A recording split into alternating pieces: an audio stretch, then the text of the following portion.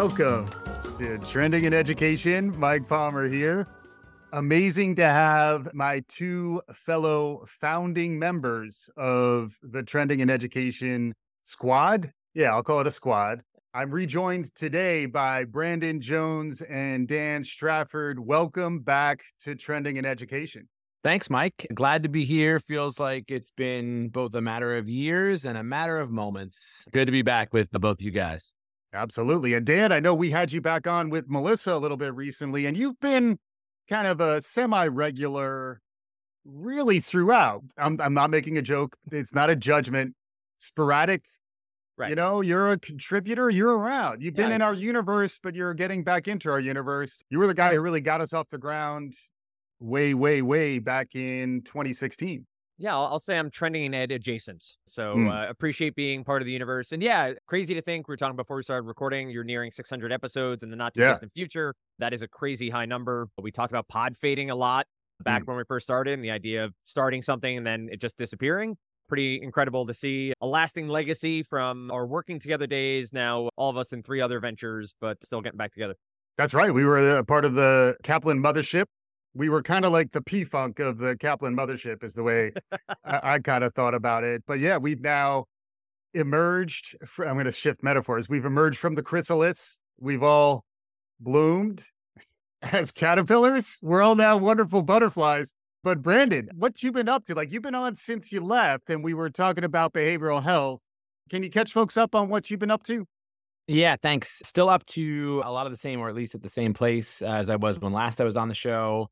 So I'm at Triad, and Triad there's 3 prongs of the Triad. So it's education, community, and career, but specifically dedicated to behavioral and mental health, supporting students, professionals, organizations. I have been there since I left Kaplan back in 2019.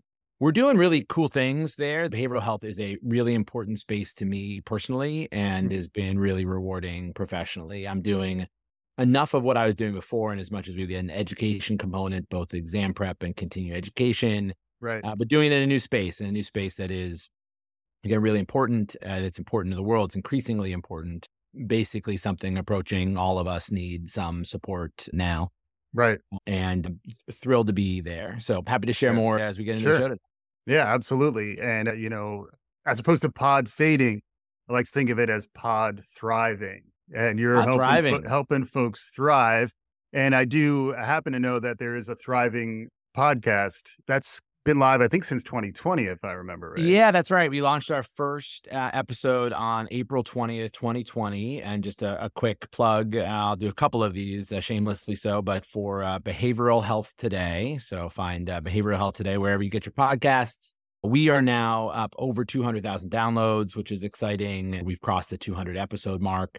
Hosted by Graham Taylor, who is a psychologist with 30 years of clinical experience in both hospitals and private practice settings. We've also expanded to 2 other hosts, Dr. Erin Elmore, and we've got a new host, Charlie Dixon, coming on as a social worker. We've had U.S. senators come on the show. We had the guy who hosted the Aaron Rodgers Darkness Retreat. He was one of our recent guests. You had me at ayahuasca. We covered the gamut. There's a lot of ways to do behavioral health, so to speak, and we cover across the board. And then also thank you to you, Mike. I know I thanked you before offline. You helped us launch this show that, 3 years later is still thriving. So appreciate that. And it's become a really good thought leadership vehicle for us, and excited to see that pod also continue to flourish. Absolutely. That is kind of in the DNA of this show, which was really started in that way for Kaplan. Like, how do we engage the rest of the world? And, increasingly people are exploring new media formats. And, back in the day, we weren't video. Now we're video. Isn't that exciting, guys? This is video. I mean, it's exciting for us. Imagine for our viewers.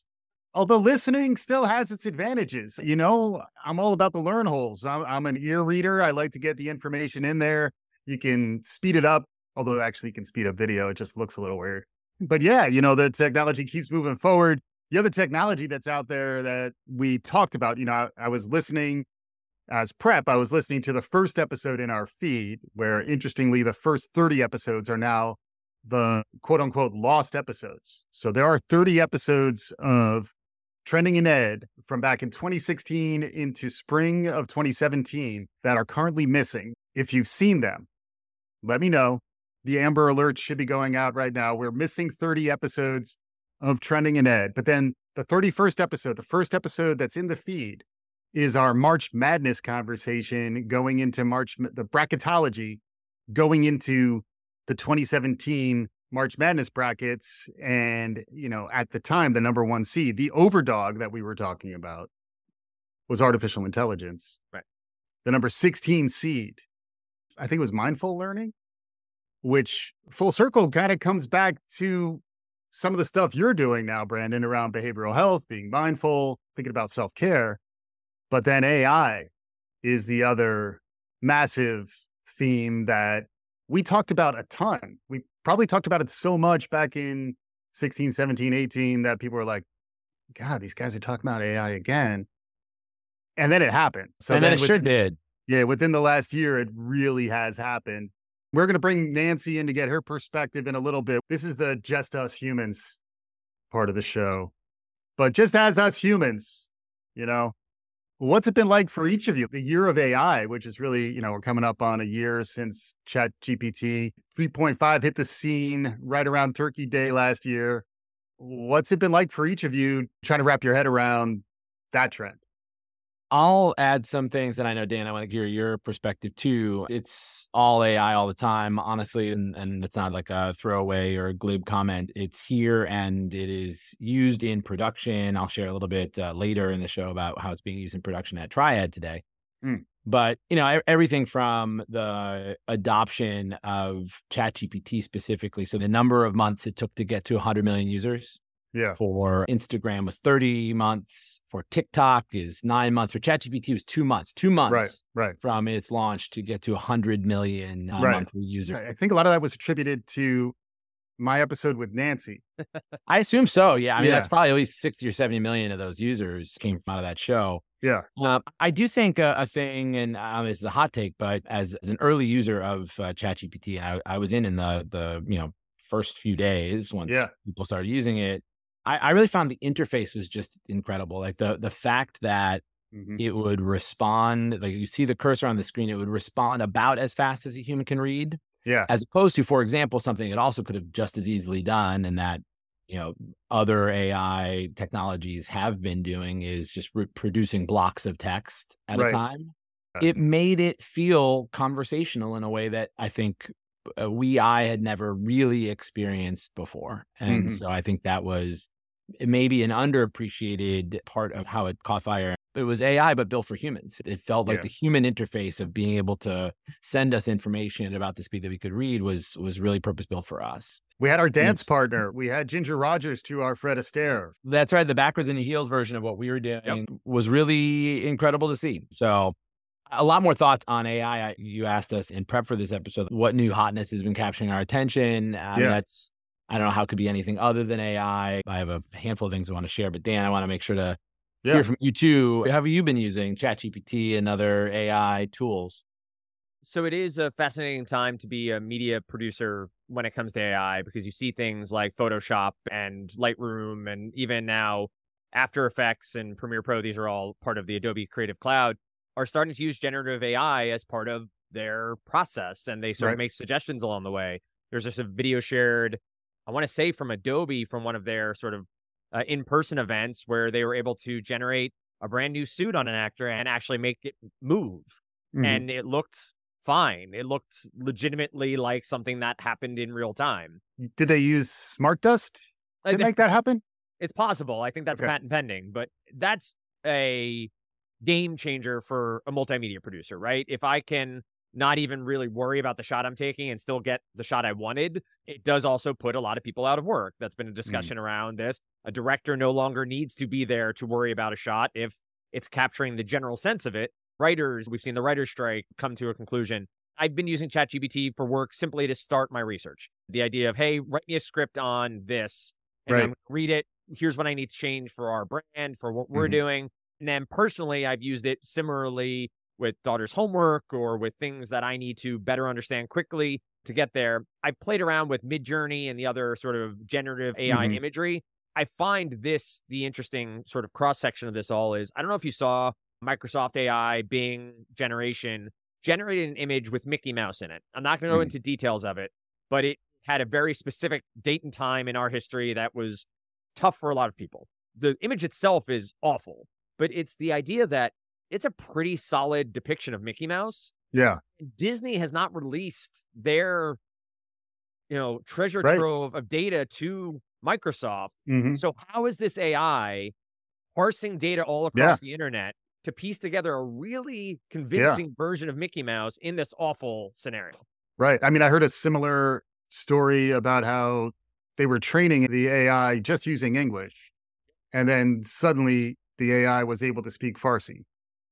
And the people who were training it didn't even understand how that happened, you know? It's pretty crazy. But yeah, I've had similar experiences just as a producer, as a maker. If you decide to ride that wave, there's some pretty good surfing to be had right now. You can be more productive than it used to take a lot more work to be super prolific. And now I am adopting. I've said this before. If it can help me do my job faster and better, I want to know how it works. Will I use it all the time? No.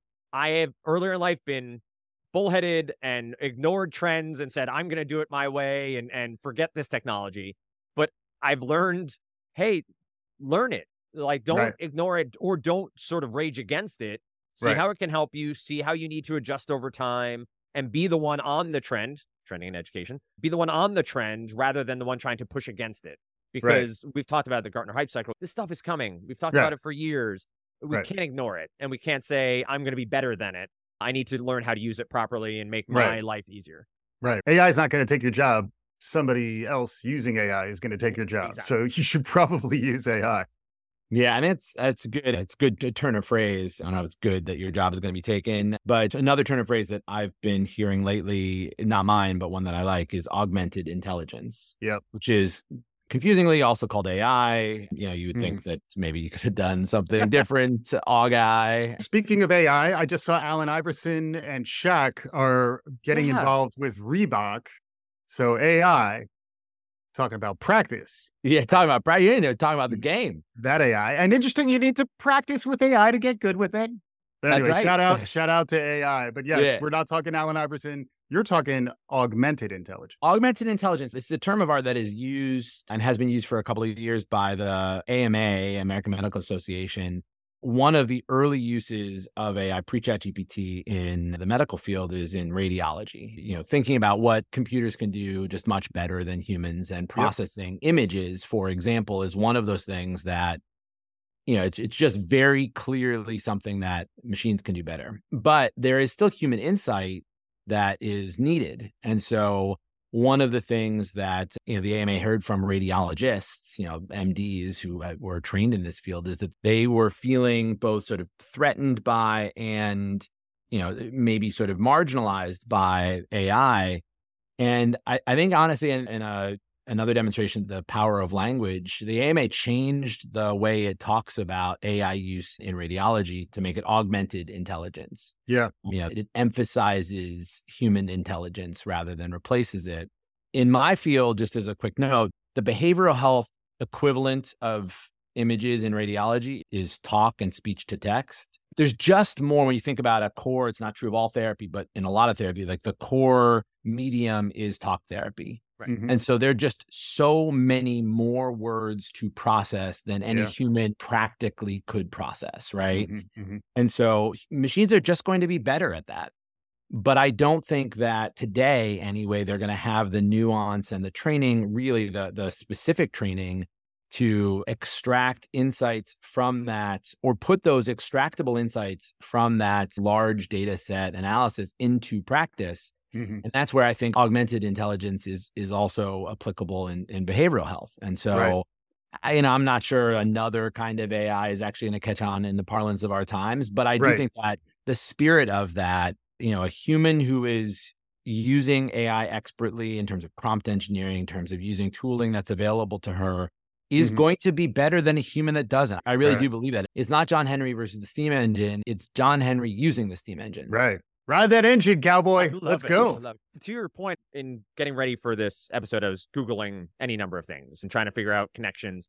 And I did see an article on today.com about a mother who was dealing with a son who had tons of medical issues, but no doctor could diagnose. 17 different doctors not diagnosing.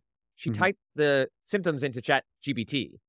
ChatGPT spit out a potential diagnosis. She went on a Facebook group, posted, a doctor there, diagnosed, brought it back. That's spina bifida. That's what the child had. And so to your point, it's, the old garbage in, garbage out, data you're putting in, data you're putting out. But I do think you nailed it, Brandon, of augmenting what we do, bringing the human intelligence. What do I want out of this? How do I get this interface to give me what I want or what I need?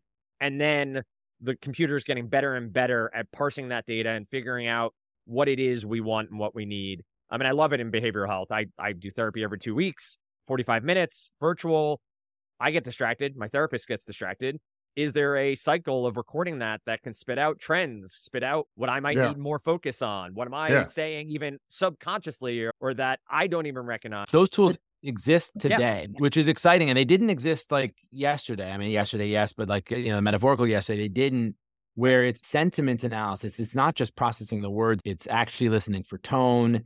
And, there are, I hope this is not true of you, Dan, but there are people who are in therapy, obviously, who are like at very acute risk for very acute outcomes, and 100%. Being able to identify, not just in what is being said, but how it's being said, being able to say, okay, of your patient census, this 5% you really need to, direct to more critical care. Honestly, I think it's going to save lives. I think it's going to change lives. And, when you think even about the 45-minute session that you mentioned, like how many words are said in that 45-minute session? I talk a lot. Right. Well, that's what you're there for. That's the therapeutic part of it, right? That's why talk therapy works, is getting you talking. Talk therapy doesn't work if it's just silence, right? And that becomes a giant body of, we think about not just those, but all of the talk therapy sessions happening all across the United States, the world, but especially the United States. I've got a fact later here in a second, but it's just a huge corpus of data, essentially, that no human can really process. And excited to apply humans to it. Just the one thing that I heard, and this is a pretty sobering fact, there are more psychologists in New England than there are in Africa.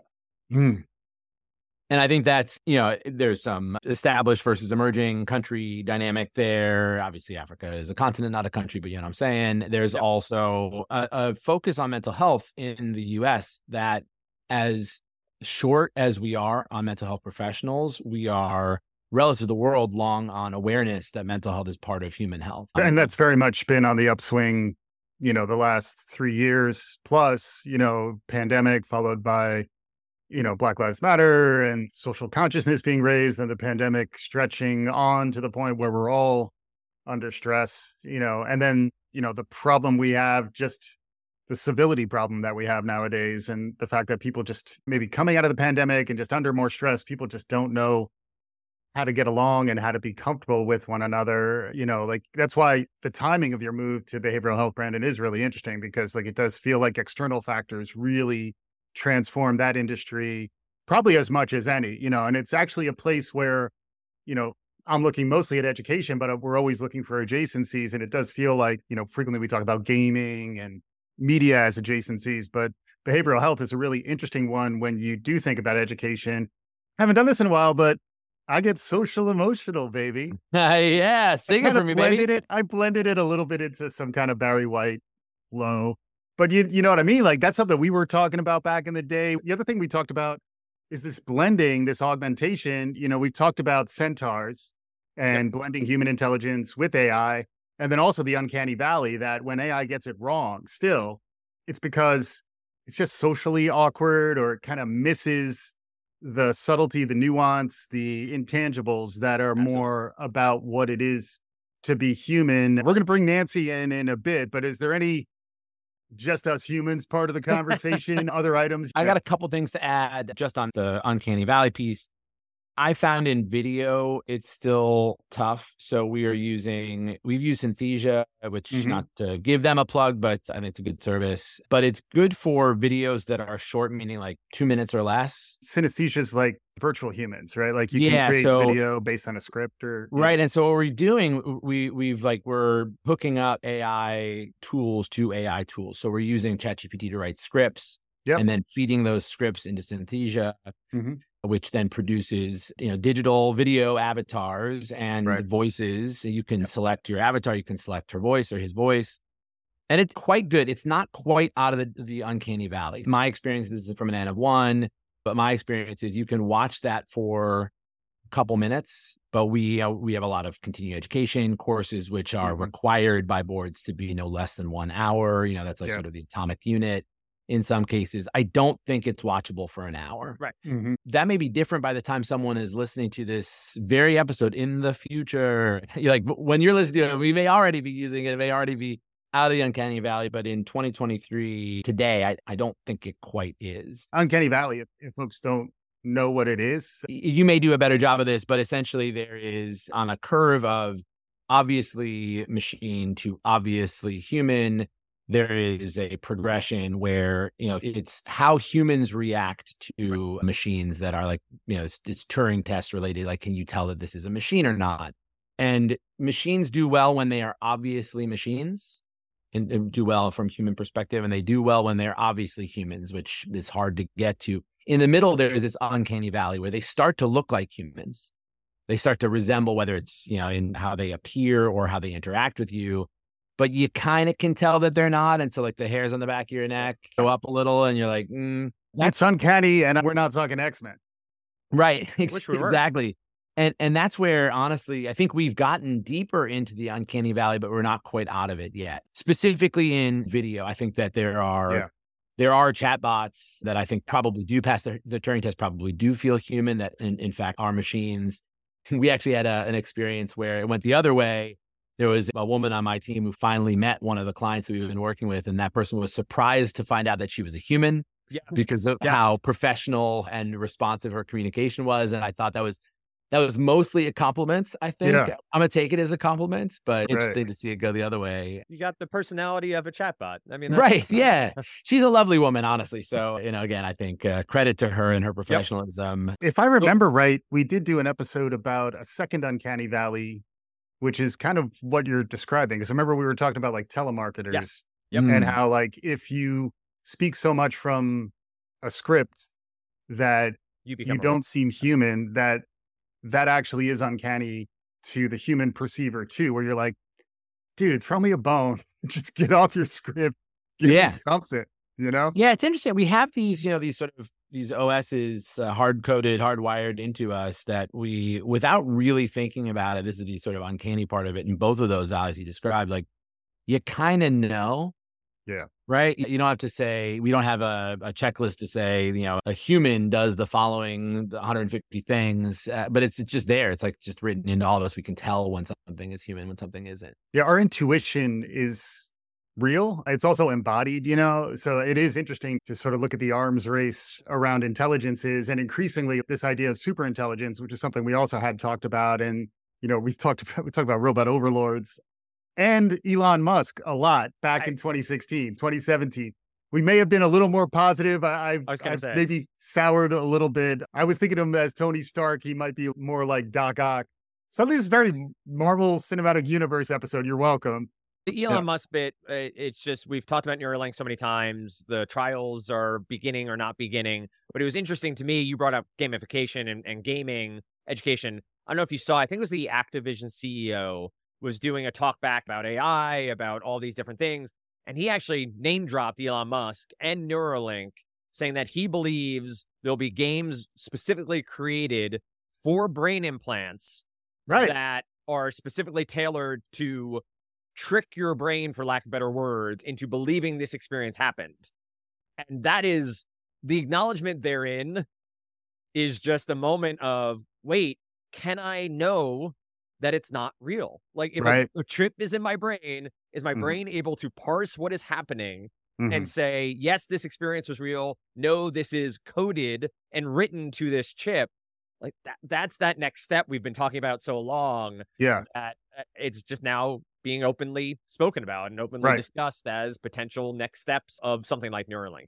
And I think a lot depends on whether you took the ayahuasca I was talking about earlier. But that's a separate episode. Any other pieces from the two of you? I have one thing while you're getting Nancy ready. I attended a presentation where the speaker, Danny Morrison, to give him credit because it was his work, was talking about the half-life of information in medical knowledge. So like, when carbon dating something, things have a half-life where half of, in the information side, where half of it is no longer true.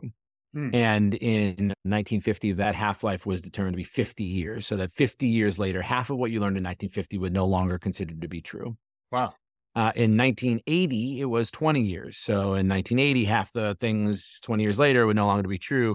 In 2020, that number was down to 73 days. So, I think in a world where it's so VUCA, everything is happening so fast, there's so many changes. We'll talk about LLMs and the power of these large data sets, like it has all of human history in it. There's more data being generated, probably today than there was in, thousands of years of human history.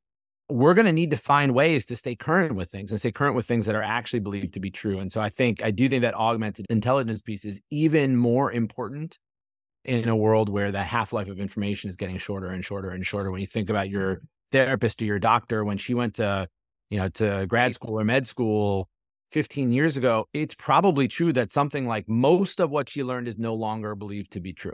You just broke my brain a little bit, Brandon, because thinking about lawyers are trained to read, right? Lawyers are trained to go to the books and find the law.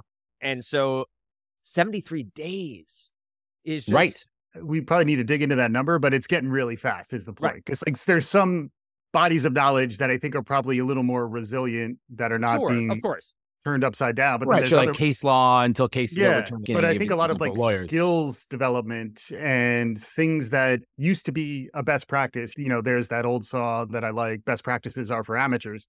It's almost like by the time you learn a best practice, by the time you learn a best practice, it's probably outdated, so right, that 73-day date was specifically in the medical field. Got it. Right? But like when you think about it, wow, in what field do we as humans most want the most current things to be applied, right? Right. It's also where, on a positive note, you referenced this, Brandon, it's where we've probably seen the most meaningful breakthroughs have been around using AI, even, protein folding. So when I keep coming back to where there are technological breakthroughs that are powered by AI and humans. This is another example of that blend where humans are using these tools, but I'm likening it to the opposite of war games. The only way to lose is not to play, But yeah, let me here's Nancy. So we'll see how much of this we actually use. This is what Nancy's going to say at the beginning of the show.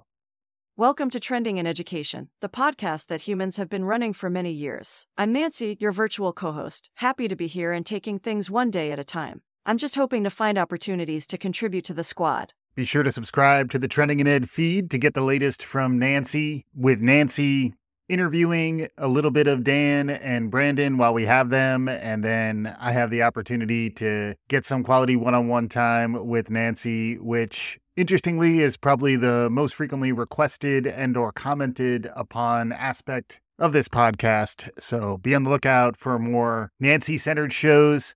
Talk about the uncanny valley, talk about all that's happening in AI and education these days. Nancy's show coming soon to a Trending in Ed feed near you. We're going to wrap up here with Just Us Humans, getting a little more from Brandon and Dan for today's episode, and be on the lookout for more like this, both with old school humans and with what's now our old school virtual co-host, Nancy. Subscribe to Trending in Ed wherever it gets your podcasts. Also, check us out now on YouTube. With that, we'll pick up here with Brandon and Dan's final thoughts as we wrap up this episode of Trending in Ed.